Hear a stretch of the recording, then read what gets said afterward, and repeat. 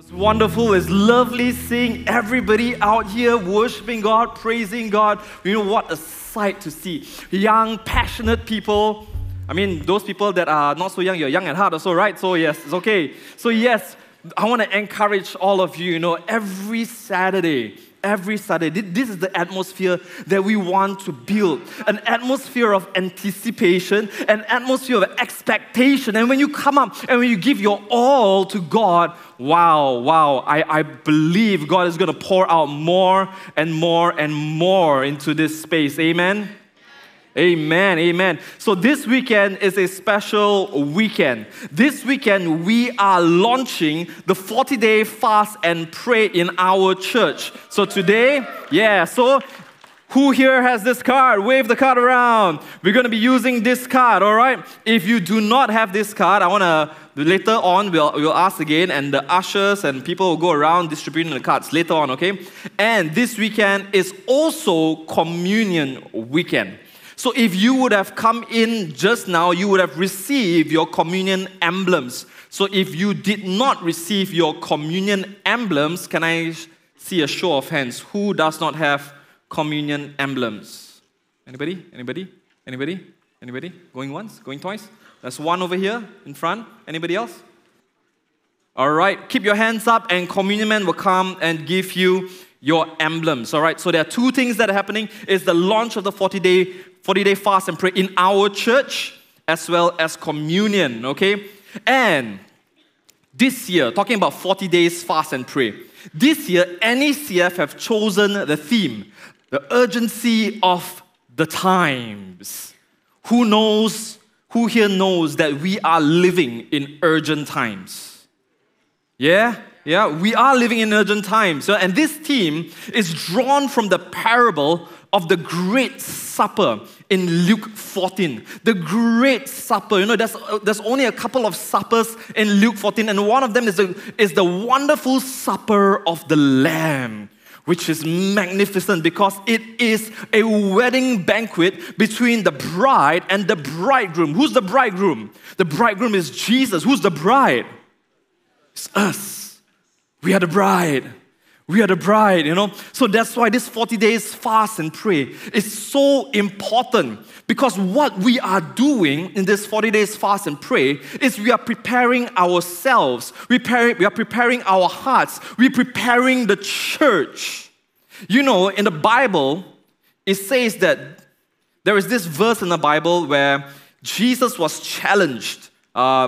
The disciples of John and the Pharisees challenged Jesus. How come your disciples don't fast?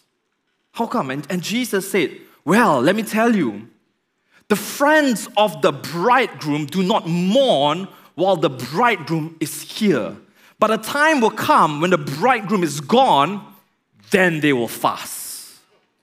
You know what Jesus calls us? Friends of the bridegroom. So we're not just the bride, but we are also friends of the bridegroom. As we fast and as we pray and as we devote our time to God, and as we pray for the church and for the nation, what we are essentially doing is preparing the bride of Christ to be ready for the bridegroom. So this 40 days fast and pray is really, really important. I just want to encourage you to get on it. I'm going to share a little bit of word and then we are going to move into the card, okay?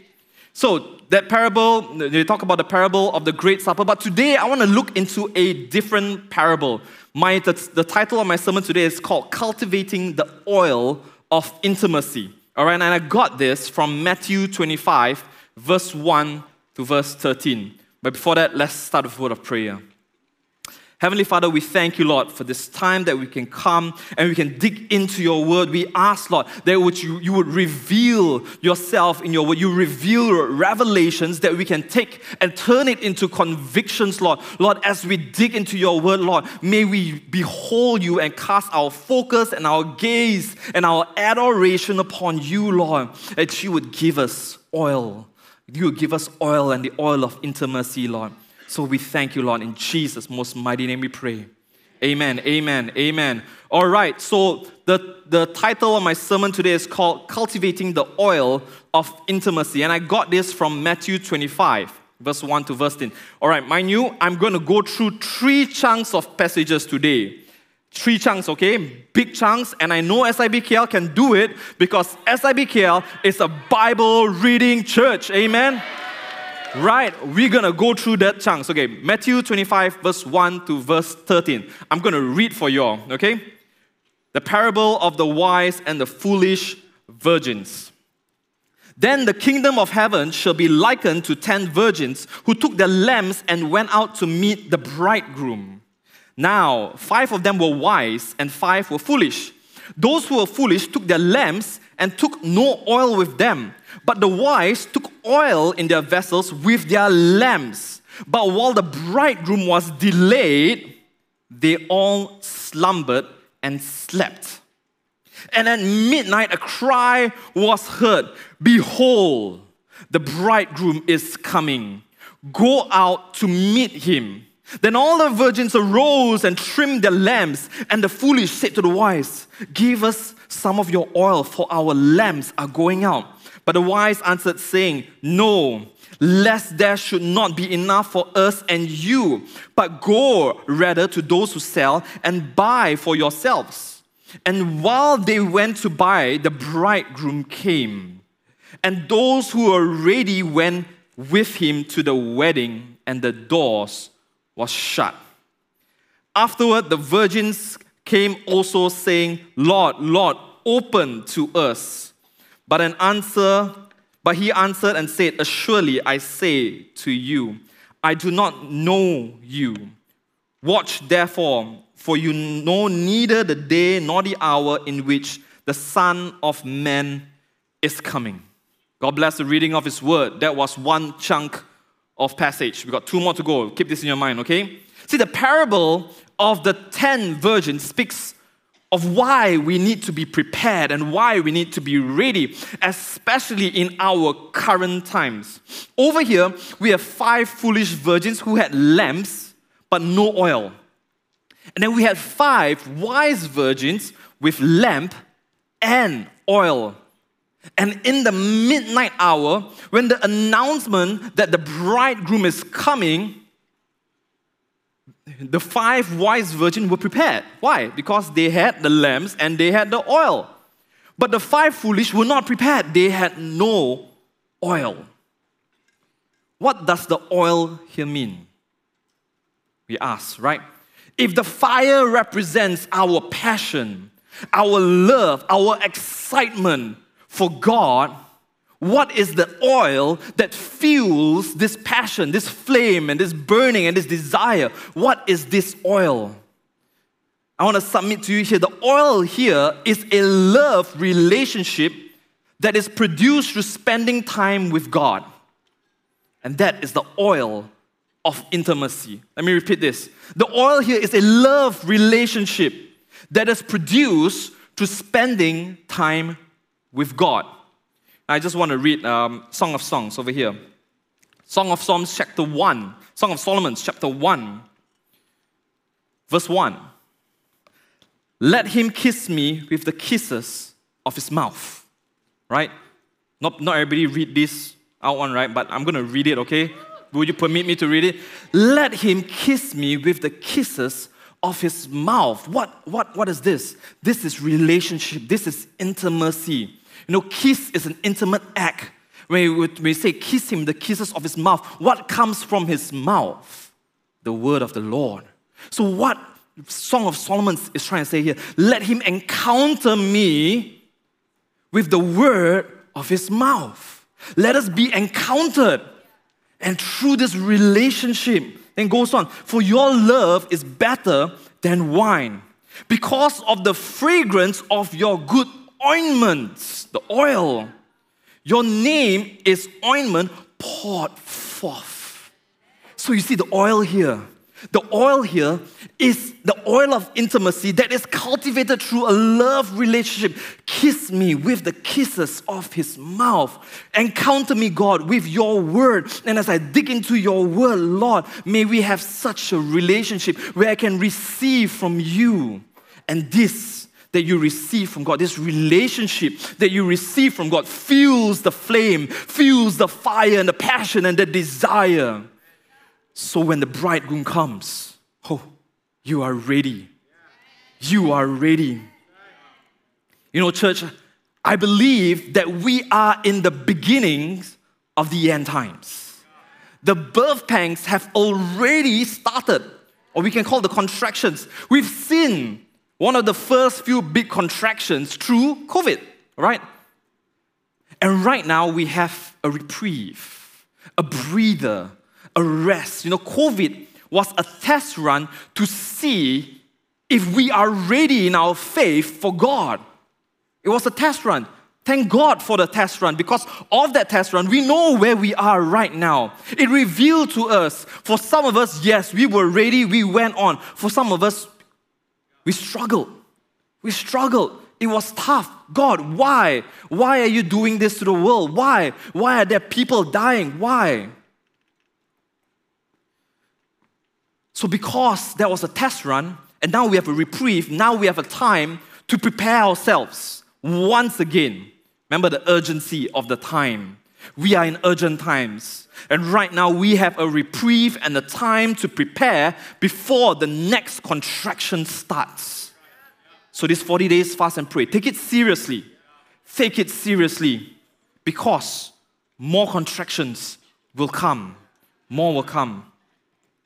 And you see, in this parable, the time is coming when the bridegroom, Jesus, comes, and in that time, it's the urgent hour. It's the urgent hour. So will we be found like the 5 wise virgins, having the oil of intimacy that fuels our passion, our desires, our excitement for God? Or will we be like the 5 foolish virgins that has nothing to go on? They had the lamp. They had the lamp, but the fire was dying out. The fire was dwindling. Which will we be? My prayer for us in this season of fasting is that we will be able to cultivate that oil. That when the urgent time comes, if we can continue to feel the desire and the passion. When the contraction comes, we will not be questioning God, but we will be saying, God, through this, I still love you. Through this, I still trust you. And I hold true to you what you say. Kiss me with the kisses of His lips. So my sermon, that was the introduction. My sermon here has 2 parts. All right? That was the introduction. 2 parts. 1, how do we get oil? Now you know what the oil is. How do we get oil? And number 2, what do we do with the oil? Number 1, how do we get oil? Now, I told you we're going to look into 3 huge chunks of scripture. We're going to turn to Luke chapter 10. And I'm going to run through Luke chapter 10 with all of you. You don't have to go through and read one by one. If not, we'll be here until we start the fast, okay, on 7th of August. Okay. By the way, the fast starts on 7th of August. So what we are doing right here is we are preparing you to start the fast. Okay? Okay. I'm going to give you a bridge version. Okay. In Luke 10, Jesus sends out 70 disciples. He sends out. Go 2 by 2. Go out. All right? And then the 70 came back. And the Bible says they came back with joy, filled with joy. And Jesus celebrates them. He said, wow, he celebrates because the Father has given them a revelation of Jesus to the 70. And after all that, a lawyer comes forth and asks Jesus. Now, Luke chapter 10, verse 25 to 29. It says here, and behold, a certain lawyer stood up and tested him, saying, Teacher, what shall I do to inherit eternal life? He said to him, what is written in the law? What is your reading of it? So he answered, you shall love the Lord your God with all your heart, with all your soul, with all your strength, and with all your mind, and your neighbor as yourself. And he said to him, you have answered rightly. Do this and you will live. But he, the lawyer, wanting to justify himself, said to Jesus, "And who is my neighbor?" Then we have the parable of the Good Samaritan, which I will not go through because, too long, right? But here the lawyer asks, "Who is my neighbor?" While this is a good question, I think the lawyer is trying to find an easy way out. Who is my lawyer? He asks who's the lawyer? Who's my neighbor? He asks a very easy question. And we all already know who our neighbor is, right? It's everybody. Your brothers, your sisters, every human being is your neighbor. And then how do we love them? I think loving them, knowing how to love them is easy, right? It's pretty easy. We should forgive our brothers and sisters. We should serve them. We should love on them. It's quite simple. It's not that we do not know. It's just that we don't want to do it, right? Can I be honest here? Sometimes it's a little bit hard. We know that we need to love. We know how to love. But sometimes it's just like, Manila, right? Okay? So I feel that the lawyer missed out something here. There is an even harder question that should be asked. And that question is, how do we love God with everything? With our heart, with our soul, with our mind, with our strength. I feel that the question shouldn't be about loving a person who we can see, but a God that we cannot see. How do we do that? 1 John 4:20 says, if you can't love a person you can see, how can you love a God you can't see? See, loving a person you can see is the easier of the two. So what I want to know is, how can I love a God I cannot see? I mentioned the oil is about a love relationship. We're talking about love right now, right? How do I love God who I cannot see? How can I love a God I cannot see with all my heart, all my strength, all my soul, all my mind? With everything. And it's like Jesus knew that we will come to this conclusion. How do we love God? It's like he knew. And he did not give us an answer through a parable. But instead, if you were to look in Luke chapter 10, Luke chapter 10 goes out, the 70 sent out, woe to the impenitent cities, the 70 return with joy, Jesus rejoices in the Spirit, the parable of the Good Samaritan, and then out of nowhere, Mary and Martha worship and serve. This is a little bit out of context, like, hey, boop, boop, this one inside here. It is as if Jesus knew that we will be asking this question. God knew, and then, bam, Mary and Martha. I'm going to read Mary and Martha right now. Luke chapter 10, verse 38 to 41. Now it happened as they went that he entered a certain village, and a certain woman named Martha welcomed him into her house. And she had a sister called Mary, who also sat at Jesus' feet and heard his word. But Martha was distracted with much serving, and she approached him and said, Lord, do you not care that my sister has left me to serve alone? Therefore, tell her to help me. And Jesus answered and said to her, Martha, Martha, you are worried and troubled about many things, but one thing is needed. And Mary has chosen that good part, which will not be taken away from her. So how do we get oil? I introduce to you Mary. She's going to show us how to get oil. I'm going to tell you a bit about the backstory of this. See, Martha over here does something that is totally mind-blowing and insane. What does she do? She invites Jesus, the most popular man in the nation or even in the region, to her house. Do you know when you invite the most popular man in the nation or region into your house, you know what happens? Your house gets flooded with people. Outside gets flooded. Your roof gets taken out. Why? Because a paralytic man will come down. People will come and ask for healing non-stop, day and night. So why do you think Martha was so busy? It's because the multitudes were coming into her house, and she's probably thinking, I need to be a good host. I need to prepare. The last sermon I said, I don't know how to pronounce that word. Hors d'oeuvres. Now I do. Hors Oh, I got it wrong again. Hors d'oeuvres. Hors d'oeuvres. She needs to do that. She needs to prepare the drinks and all that. And she was really busy, rushing and all that. You see, when Jesus is in the house, it is not a nice, intimate tea session or a cup of tea with some scones. No, it's not that.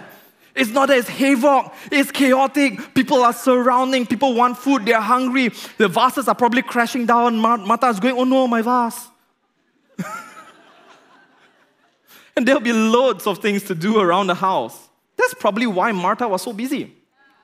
But Mary, throughout that busyness, throughout the havoc and the chaos, she sat at Jesus' feet and heard His word. She rested at Jesus' feet. Now we would think, wow, Mary is so chilled, so relaxed, and just sitting and listening. But let me tell you, in that restedness, there was also a struggle. But she pushed through. In that restedness, in this struggle, that's how she gets oil. See, how do you get oil? You be like Mary. You sit at the feet of Jesus. You look at Him. You adore Him. You give Him an adoring gaze. And you listen to every word that comes out of Jesus. Kiss me with the kisses of His mouth. That's what Mary was doing.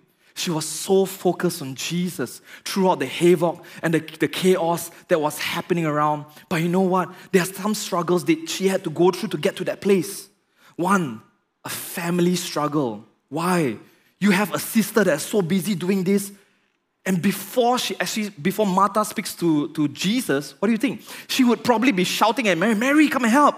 Mary, come. Mary, the water is boiling. Mary, could you get tea? But Mary, no. She sits in that restedness, fixing her gaze and eyes on Jesus. That struggle. But then there's also another barrier, another challenge, which is cultural barrier. Do you know it's not normal for a woman to sit at the feet of a rabbi? It's not normal. In the Jewish text, there's this book called the Rabbi Literature. There is one time, it's stated in there, where a woman sat at the feet of a rabbi, and that woman was the rabbi's daughter, and she got a crazy rebuking for doing that. It is not the norm. So there was a cultural difference. She had to struggle, she had to go through that and come before Jesus' feet. People were probably whispering, why is this man? What's she doing? This is sacrilegious, this is terrible. But Mary, I don't care. I'm going to focus my gaze on God. I'm going to rest in His presence. And I'm going to hear His word. See, Mary saw something about Jesus. She locked her gaze on Him. She opened her heart and dared to believe that she can come over and sit at His feet and be a disciple of Jesus. She pressed through the cultural barrier. She pressed through the family barrier. She pressed through even her own barrier. Imagine what her thoughts would be saying to herself. Imagine she's sitting there, she said, I'm not worthy. What am I doing? I'm breaking rules and laws. Who am I? Who am I to think that he would take me in as His disciple? All these barriers, but she shuts it all out. Say, God, I look to You. I adore You. I cast my gaze on You. And then Martha says, Jesus, do you not care? Wow. You are talking to Jesus, who is compassion. He is love. He is the epitome and the meaning of love. And she asked, Jesus, do you not care? Jesus was like, oh. Don't you have compassion for me? Jesus was like, but I am compassion. Tell my sister to come help me. Yeah, at this point, see, Mary does not know what Jesus was going to answer. At this point in time, because of a cultural background, because of family background, friends, and her thoughts, she probably thought that Jesus would say, Mary, your sister Martha is struggling and stumbling a little. Let's not stumble our brothers and sisters. Why not you get up, go help her, finishing up, and I tell you what, the both of you can come and sit at my feet. Mary was probably thinking, he's going to say something like this. Very pastoral, right? Very pastoral, very nice. But Jesus did not do that. As we know and we read, because there's something, why? We need to ask, why didn't Jesus do that? Because there's something critical that needs to happen. You see, this is how intimacy starts. An adoring gaze. This is how love is kindled. A listening ear. This is how you get oil. Pushing through the barriers and focusing and resting on Jesus.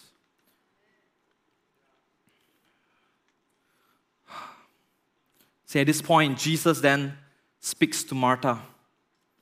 Martha, Martha. Mind you, it's not a Martha, Martha. No, okay? It's a loving tone. Martha, Martha. All right? And then he looks at Mary, joining her gaze to him, looking at her gaze, fixing his eyes on her, and said to Martha, do you see her? Do you see Mary? She's chosen the one thing needed, and I'm never going to take that from her, ever. Why? The look, that adoring gaze that Mary had, and he matched that eyes, he matched that gaze. That is the same look that David had. Lord, I love you so much. I will not rest, nor shall I sleep till I find a resting place for you. It's the same look that Moses had when he said, show me your glory, the hunger, the thirst. Lord, I want more of you. We need to have that look. We need to have that adoring gaze. We need to listen to the word of God. And that's the look of a human heart saying, Lord, I want you. I want your face. I want your word. I'll carve out everything. I will let go of everything, all the barriers, all the challenges, just to look at you. That's what we need to have, church. That's the oil. The heart yearning, saying, I want Jesus, pressing through the barriers and distractions to gaze upon his face and behold him. And then his gaze comes and matches our gaze. That's how we receive oil. That's how we feel the love relationship. When God matches your gaze and looks at you, my child, I love you. Wow. The oil comes, it stirs, and then the flame ignites, the passion, the desire comes. And we need that. We need that. See, church, in this fasting period, may we cultivate oil by having an adoring gaze upon God through our worship and listening to his word and by the reading of the word of God. So right now, I want to challenge us, would we in this time of prayer and fasting cultivate oil? Push through the distractions, push through the barriers, look to God and say, Lord, I want you and you only. And this is a perfect time to do it, this season of fast and pray. Now I want all of you to take out your cards. We're going to do this together. We're going to do this right now, okay? We're going to do this right now. See, the card over here states, Dear Lord, I fill your name in. Because this is going to be a pledge card for you to God. Remember what I say, we want to cultivate oil. We want the oil of intimacy that would then spark the desire and the passion. So I put your name in. Would like to commit myself to the following. May you give me the grace to use the next 40 days to seek your face. See, seek your face. Seek your face. Look at him. Know your heart and align to your will. May your kingdom come and your glory be manifested in our lives, in our churches, and in our land. In Jesus' name, amen. Would you write now and sign on this card? I'm going to do this together with you guys, all right? So everybody, right now.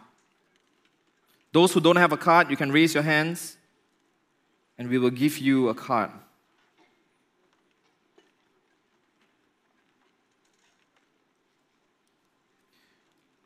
sign your name, because this is going to be a commitment to God and not to anybody else. And then tick the category, right? My commitment to fast, all right? Choose which one you want. Not just choose which one you want, choose which one God is challenging you as well. All right? Choose which one God is challenging you.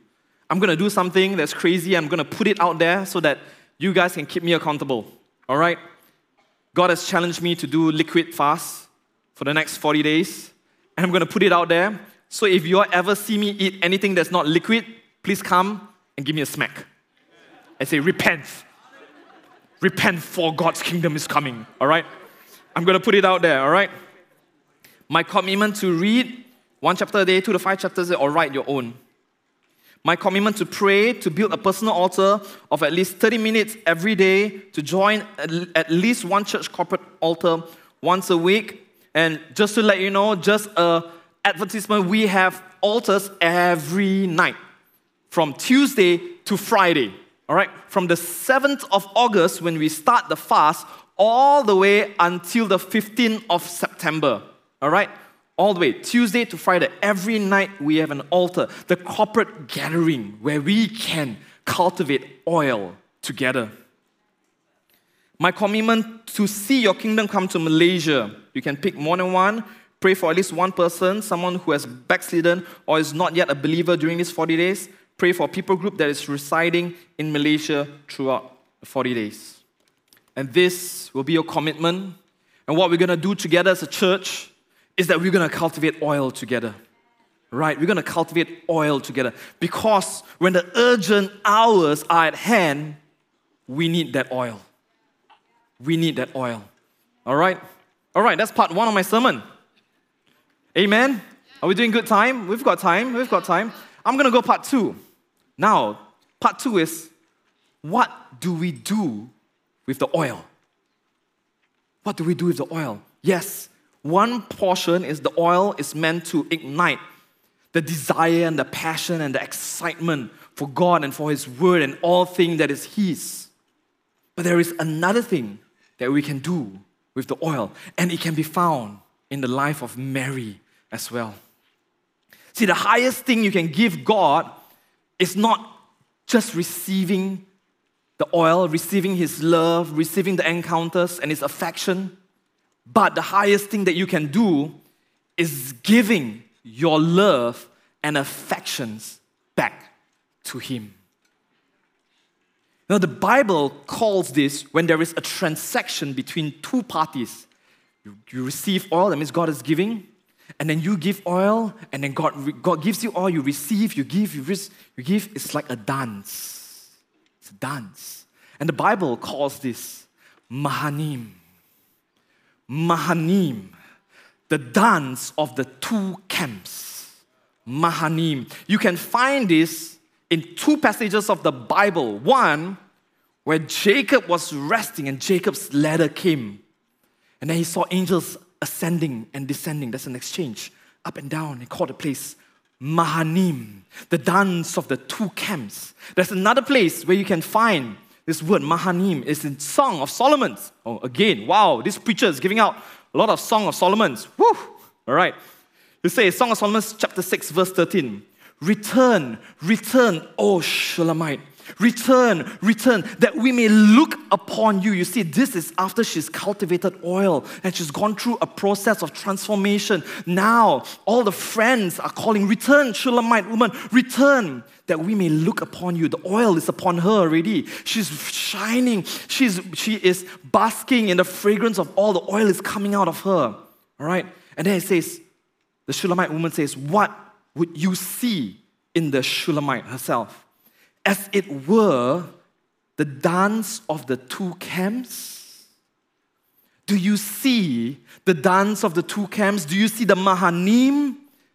Where there is giving and exchanging, the love relationship between the Shulamite woman and the lover. Do you see that? And that's where they are drawn to that love relationship. That's when they are drawn, not just to God, the lover, but now to the Shulamite woman, the bride. And they are drawn to that love relationship. So, what do we do with that oil? What do we do with the love and the affection of God that God has poured out to us? Now, we need to give it back to God. We need to give it back to God. You know, over here, the Shulamite woman is basically saying, my love for him is attractive, isn't it? So you see, when we give our oil to God, when we give our love and our affections to God, hey, it's not just for you, it's not just for God, but people will turn around and they will see, wow, it's attractive. What's happening here? There is something so intangible I cannot put my finger to. It's that love relationship with God. And they'll come and ask you, what's happening? Why do you have this enthusiasm? Why do you have this passion in the midst of trials and struggling? Why do you have that positiveness? You know, in COVID, our church had that. That was the dance of the two camps. The love relationship. And that love relationship attracted others. And we went out as well. We did so many programs. We did our CIA. We love others. And people were asking, why? How? Why are you so positive in this time? This is the Mahanim. See, if you are just receiving an inheritance from God, all take, give me, you know, it's just sonship. My son is not there. He was there. And I will give him everything. I will give him everything. And that's sonship. But God doesn't just want to give you something. He wants something from you. He doesn't need it. He doesn't need it, but He wants it. He desires it. And this blows my mind. It is totally mind-wrecking that God doesn't need anything from us, but He wants something from us. That means we can give something to God. And that something is the oil of intimacy, our love and our affections. Now, receiving oil is one thing. Storing up oil and receiving oil is one thing. But it's a whole nother level when oil is offered out. Let us see now the process, how oil is offered. We go back to the story of Mary. All right, I told you 3 main passages, right? 3 big chunks, and now is the biggest chunk ever. Okay, so bear with me over here. We're going to go to John chapter 11. John chapter 11. We're going to go through the whole of John chapter 11. But don't worry, I will lead you through. I will summarize a few parts. We will move accordingly, okay? John chapter 11, verse 1. Now a certain man was sick, Lazarus of Bethany, the town of Mary and her sister Martha. It was that Mary who anointed the Lord with fragrant oil and wiped His feet with her hair, whose brother Lazarus was sick. Mind you, this is John chapter 11. The anointing on the feet and the pouring out of the fragrance happened in John chapter 12. The author of John is trying to highlight something here. Why is the author saying, no, this is Mary, Martha, and Lazarus? The same Mary in John chapter 12 that poured the oil out, the fragrance out. There is a linkage here. The author of John wants us to focus on John 11 because what happens in between John 11 and 12 is important. It leads up to John chapter 12. Look at this. You see, you can get oil, right? But in John chapter 11, something happens. There is a crushing. Oil can only be produced when there's a crushing. It can only be offered when it's a crushing. So you can't offer oil until there is a crushing. You've got the love, affection now, He's pouring into you. But now you've got to go through a tension. Will you love God through this tension? Will you love God through this crushing? And this is why we need oil. Because right now we're in a reprieve, remember? Another contraction is going to come, and the contraction is a crushing. And in that crushing is our chance to get more oil, produce more oil, and return oil to Him. See, there is something that God loves about tried and tested love. It moves Him. It moves His heart. And we will see this later on. All right, let's continue. Verse 3, therefore the sisters sent to Him, saying, Lord, behold, him whom you love is sick. When Jesus heard that, He said, this sickness is not unto death. He's giving a prophecy, all right? This sickness is not unto death, but for the glory of God, that the Son of God may be glorified through it. Now Jesus loved Martha and her sister and Lazarus. You see, remember the pointing towards John 11. There is something that we need to look here and we need to wrestle with, all right? The first thing that we need to wrestle with is when when Jesus said, this sickness is not unto death, but for the glory of God. What kind of glory is God looking for here? Is it simply about a miracle of resurrection where He needs a dead, rotten, stinky corpse that the worse the fall, the greater the redemption? Was something like that? It's so bad in the state. If that's the case, why does Jesus have to use the one He loves? You see, it said in verse 3, he whom you love is sick. In verse 5, now Jesus loved Martha and her sister who is Mary and Lazarus. Why does Jesus have to use the ones He loved to go through these things? Why not a Pharisee? Then maybe at least you can change someone in the process, right? Why not a stranger? Why not anybody else? I mean, like, there are a lot of people dying, right? And that would have brought the glory of the resurrection, the miracle, the glory of the miracle of the resurrection to God. But why the one whom He loved, Lazarus?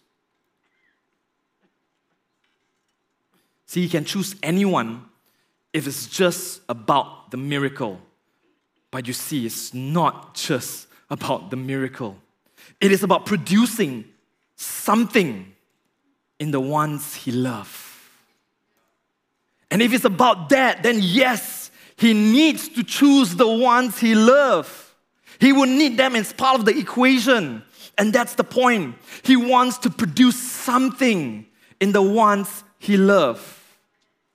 Now, the next question you'll be asking is, why does God have to do this to the ones He loves? Why involve the ones He loves? Now, why does He have to do this in the ones He loves? Why? Because He is looking for something only the people that loves Him can give Him. It's the most rarest, precious offering there is. You know, some of you are going through trials and testings and you're asking, what have I done? Is there something that I've done? Well, maybe. It could be something that you've done. But it's also sometimes not something you've done. And many of times it's God saying, hey child, hey my son, hey my daughter, I actually want to answer your prayer. Remember you prayed to love me more? You prayed that you want the deep things of God. Remember you prayed that you don't want the shallow stuff anymore. You want to go deeper. I'm bringing you through the deeper things now. Would you love me with all your heart, with all your mind, with all your strength, with all your soul when it's in the crushing, when it's in the trials, when it's in the tribulation? You see, we're talking about the urgent times. And a contraction has just come and left. And we're going to go to another contraction. And that's why we need that oil. And that oil, that love, affection that comes to God, that comes from God to us, we need to hold on to it. Because when a contraction comes again, will we hold on to that oil and say, God, I will love you through the crushings, through the hard times. I will love you. And this is something only we can give in this life. Because in the next life, there's no more tears. There's no more hardship. No, this is only something that can be produced right now in our time. See, God is basically saying, I'm answering your prayers, and I want to give you an opportunity to love me despite everything. So now I want to submit to you that the glory Jesus was talking here is not just about the glory of the miracle of the resurrection, but it is the glory of what's happening in Mary's heart. It's that glory. Let's continue. Verse 5. Now Jesus loved Martha and her sister and Lazarus. So when he heard that he was sick, he stayed 2 more days in the place where he was. When Jesus heard Lazarus was sick, mind you, he said, him whom you love is sick. And in verse 5, he said, he loves Mary, Martha. And because he loves Mary and Martha, and when he heard this news, he delayed 2 more days. Have you ever questioned why? If you hear someone you love is suffering, is in sickness, you jump up and you go. You drop everything and you go. But Jesus delays. Have you ever questioned why? He delays. You see, that was also the issue between the wise and the foolish virgins. Is that he delays. He said it delayed. He was delayed. And then they slumbered and they slept. All of them. All 10 slumbered and slept. Okay? What does this show? This shows that all of the virgins were not expecting that the bridegroom will come in their lifetime, in their time. So are we expecting Jesus to come back in our time? We don't know. But we should expect it because we need that oil and we need to produce that oil. Okay, no one knows when Jesus is coming. See, he purposely delays. It is intentional. Why? Because he's trying to draw out the glory. He's trying to draw out the glory. Now, verse 11. These things he said, and after that he said to them, our friend Lazarus sleeps, but I go that I may wake him up. Then his disciples said, Lord, if he sleeps, he will get well. Jesus was using a metaphor, okay? All right? But the disciples didn't get it, okay? However, Jesus spoke of his death, but they thought he was speaking about taking rest in sleep, see? So then Jesus said to them plainly, Lazarus is dead. It's like, Lazarus is sleeping. Right now he's sleeping. Our friend, so I'm going there so I can wake him up. The disciples was like, oh, if he's sleeping, don't disturb him. You go to hospital and you visit people. Oh, they're sleeping. Oh, don't disturb them. That's what the disciples thought. And Jesus went, dude, he's dead lah. He's dead. And I'm glad, verse 15. And I'm glad for your sakes that I was not there, that you may believe. Nevertheless, let us go to him. So you see, this is what happens. And then as he approached them, Martha comes out. Now I want you to take note of this. Here, in this next portion of the scripture, we're going to see 2 of the same sentences. All right? Martha said it once, Mary said it the other time. John 11:21. Now Martha said to Jesus, Lord, if you had been here, my brother would not have died. See, Martha, she comes out and says, Lord, if you had been here, my brother would be alive. He would not be dead. See, Martha comes out and gives a strong statement which sounds like an accusation to Jesus. If you are here, if you were here early. And now you see, Martha is going to give some crazy response in the next few lines, all right? It's so theologically accurate. It's crazy, okay? Verse 22. But even now, I know that whatever you ask of God, God will give you. She knows the word of God. She knows that if Jesus were to ask from the Father, Jesus would receive, the Father would give. See, what Martha was trying to do is draw something, receive something from Jesus. If you ask Jesus, he'll give. So ask Jesus that my brother will be alive. She just wants to receive. But Jesus doesn't want to give at this point of time. He wants to receive something. He wants the Mahanim, the dance of the 2 camps happening. He wants to wrestle with her. He wants to wrestle with her on not just a theological mind level, but an emotional, spiritual level, so that she can draw the resurrection story out of him and be part of the resurrection story, and not just God coming and boom, it's just him doing. But God wants her to be part of the resurrection story, the Mahanim. So he is waiting, Jesus is waiting for someone to touch him deeply, who would love him in the crushing and pull something out of him. And a theological statement is not going to do that. Verse 23, Jesus said to her, Jesus replied, your brother will rise again. See, Jesus is giving lots of chances right now. He's saying, come, spar with me, wrestle with me, draw something out. Your brother will rise again. And Martha now gives another theological answer. In verse 24, Martha said to him, I know that he will rise again in the resurrection of the day. It's true. It's accurate. But that's not what Jesus is looking for. Jesus wants Martha to cry, Lord, no, I want him now. I want him alive. He's my brother and I love him. And I know you can do it. He's looking for that. But she's giving theologically accurate answers.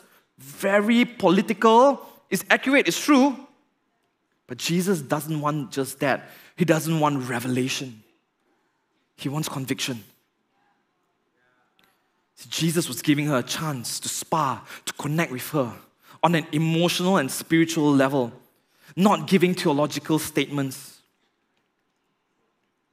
It's accurate, but it's not enough to draw out a resurrection, a glory. Martha was giving head knowledge, answers, and not connecting with God. And then you see Jesus then, in his last attempt, he's still going at it. Jesus said to her, verse 25, he will resurrect in the last days. And Jesus, I am the resurrection and the life. What does that mean? I am the resurrection means I can do it now. I can do it now. He's trying to draw it out from her. You see, I am the resurrection and the life. He who believes in me, though he may die, he shall live. I'm like, Lord, can I be any more in your face? Come on, you know. And whoever lives and believes in me shall never die. Do you believe this? And she gives another theologically correct answer, but not an emotional level. She says to him, yes, Lord. She didn't say, I believe that you're the resurrection. I believe that you're alive. I believe that he will live again. He says, yes, Lord. I believe you are the Christ, the Son of God, who is come into the world. It's correct. It's accurate, but it's not drawing out the emotional side of God. So you see, if it's just based on the confession of a theological understanding, Jesus, if it's just based on that, Jesus would say, bam, all right, come on, resurrection time. But no. That's not what Jesus did, no. He did not budge. He was trying to draw something out. He wasn't looking for a confession of a theological understanding. Theological understanding is great. Bible knowledge is great. It is good. We need to read the Word of God. We need to know the Word of God. But more than that, we need to interact with the Word of God. We need to be so vested in it that it becomes part of our lives, that it aches, that it hurts. We need that, and that is that oil. He is looking for the love in the crushing. And it seems that he can't find it in Martha. Oh, Martha, Martha. See, Martha then goes back to tell Mary, hey Mary, the Master is looking for you. Now, the one who has been sitting at the feet of Jesus, listening to every word he says, passing through the barriers of cultural, family, whatever, focusing her gaze on Jesus now, will she give Jesus what she wants? She has that oil, right? Mary jumps up, went to find Jesus, and John 11:32. Can I get the musicians to come up right now? Then when Mary came where Jesus was and saw him, the first thing she did, she fell down at his feet. She fell down at his feet, saying to him, see the same statement, Lord, if you had been here, my brother would not have died. Do you see the difference in the posture? One was an accusation. The other was intercession. Was praying, prostrating myself down. Lord, if you had been here, my brother would be alive. One was an accusation. Lord, if you were here. One was, Lord, where are you? Lord, where are you?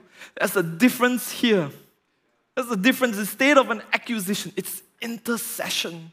She falls down, she weeps, and she begins to wrestle with the truth of God. She begins to struggle. God, I thought I knew you. God, I sat at your feet. God, I heard from your word. I know your truth. And your truth say you can resurrect. There is life. I thought you were the healer. She now wrestles in that crushing with God. So she doesn't accuse God, but she wrestles now with Him. Wrestling is not accusing. It's laying hold of Him in the pain, in the struggle, and to say, God, you do you. God, you be God. You be God. You take over. I have no plan B. I have no plans. I've got no grand scheme whatsoever. I will not accuse, but I will worship at your feet. Mary laid down and wept. I will worship at your feet. See, what Mary was doing was she was offering oil back to God. And the Mahanim starts.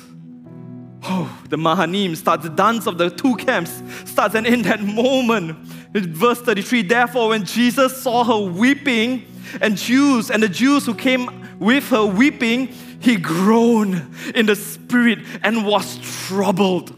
See, an emotional reaction starts out from God. He groaned in the spirit and He was troubled. She produces something in the spirit, which is what He has been looking for this whole time. The Mahanim, the dance of the two camps. A loving partnership that produces something in Him, that impacts Him, that moves Him. Jesus groans in the spirit. And then He said, verse 34, where have you laid Him?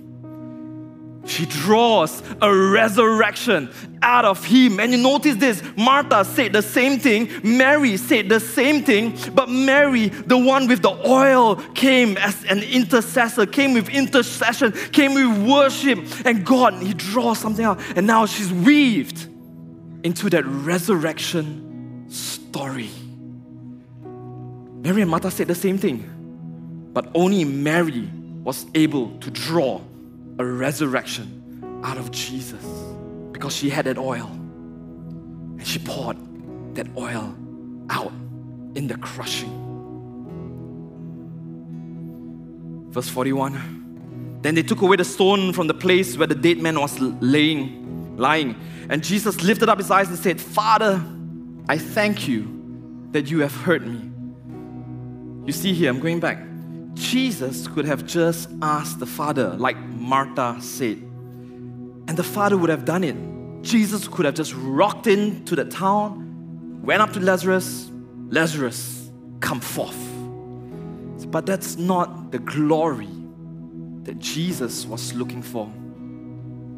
It would not be the Mahanim. It would not be the dance of the two camps. It would not be a heart that would love Him with all her heart, all her strength, all her soul, all her mind. It will not be a love in the crushing. You see, then later on, we now know in John 12, Mary then take expensive perfume, pours it on Jesus' feet, and weeps and wipe His feet with her hair. See, what was happening there was because of John 11. It was an outward manifestation of what happened in her inward reality. She took that. She was going through the crushing. She poured it out. And now it manifests in an actual act of pouring oil unto Jesus and wiping His feet with her hair. You see, there is a time of rest, and we are in that rest right now. It is the time to sit at Jesus' feet, look at Him with an adoring gaze, listen to Him.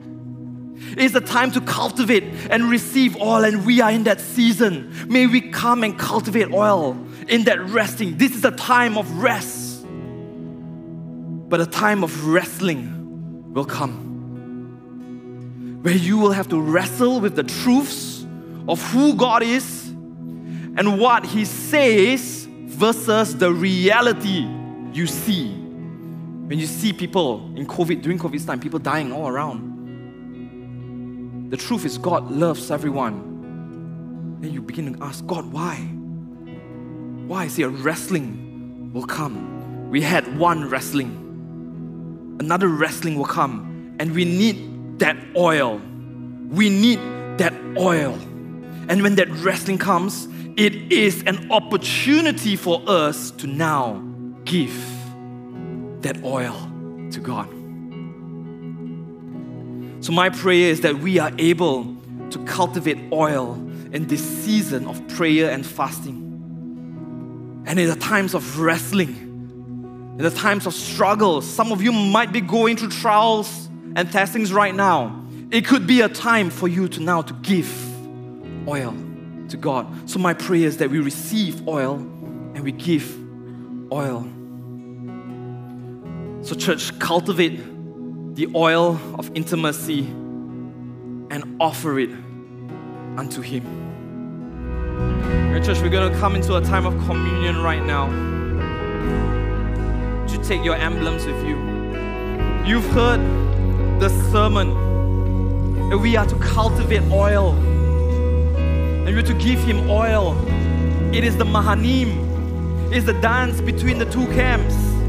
You know what? The Mahanim did not stop when Mary poured oil on Jesus. Mary was giving. Jesus was receiving. It did not stop there. It went on. You know why? A few days and weeks later, Jesus was crucified. When He went to the Garden of Gethsemane, when He needed friends, when He said, "Come, pray with me," they fell asleep. When He needed them the most on the crucifixion, where was His disciples? They disowned Him. But you know what?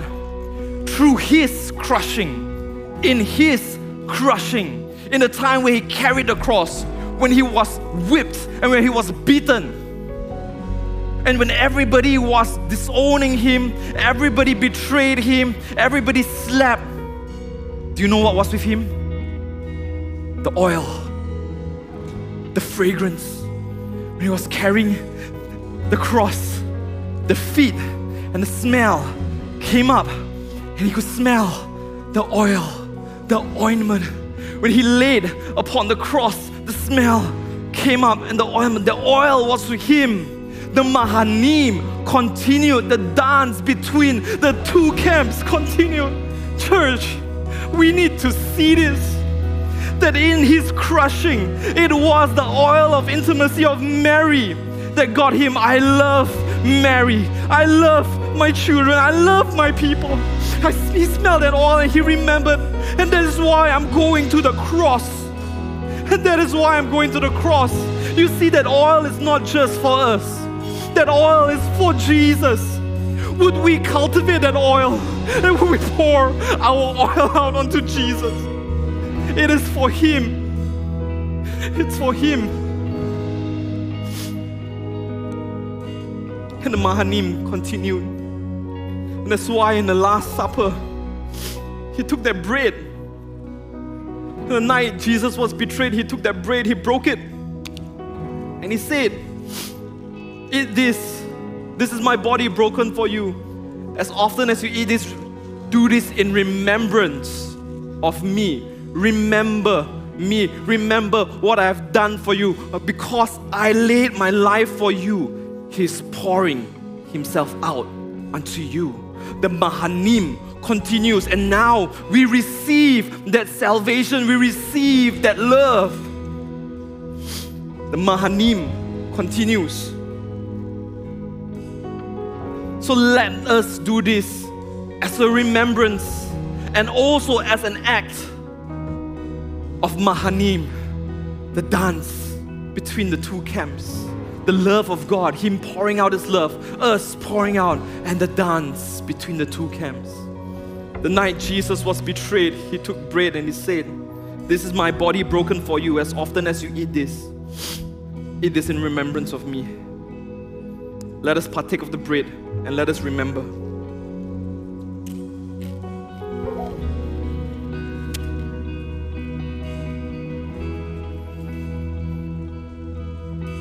In the same manner, he took the cup and he said, "This is my blood poured out for you.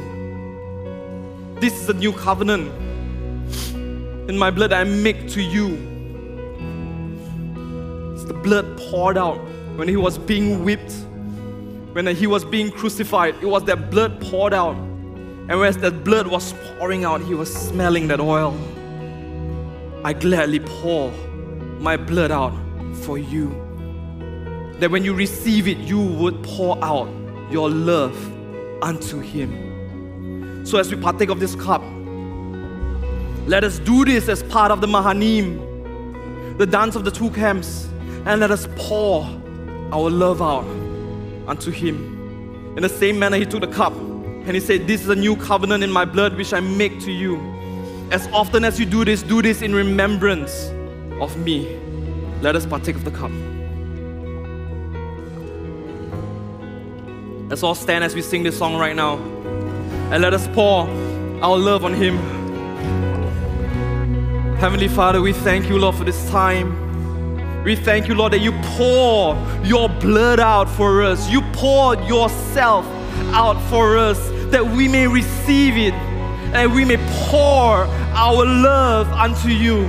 So Lord, I ask, and we ask, Lord, that in these 40 days, may we cultivate that oil, may we cultivate that love and that affection, Lord, and may we pour it out unto you, Lord.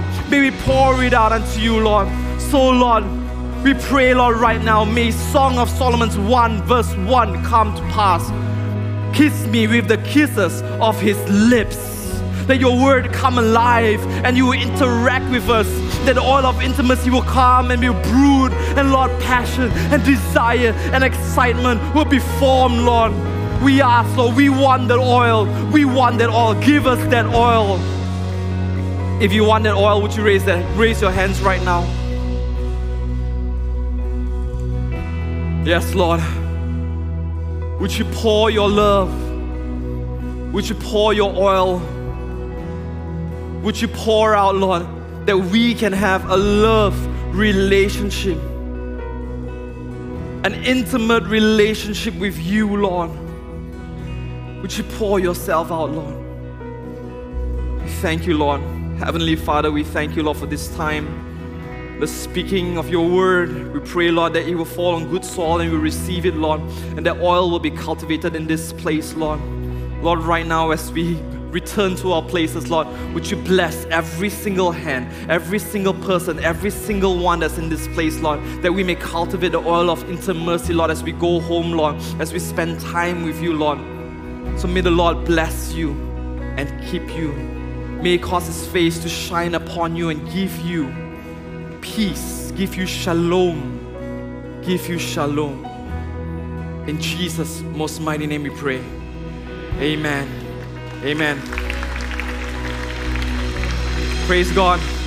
Praise God. Now we've come to the end of the service. If you need prayer, you can come up. We'll have ministers and pastors here praying, ready to pray for you. So do come up. If not, God bless you. Thank you. Just a kind reminder, if you are new in this place, there is a connect counter right outside and a hospitality lounge at the 4th floor. Do go there. We want to connect with you. We want to love on you. God bless you, church, and we will see you next week.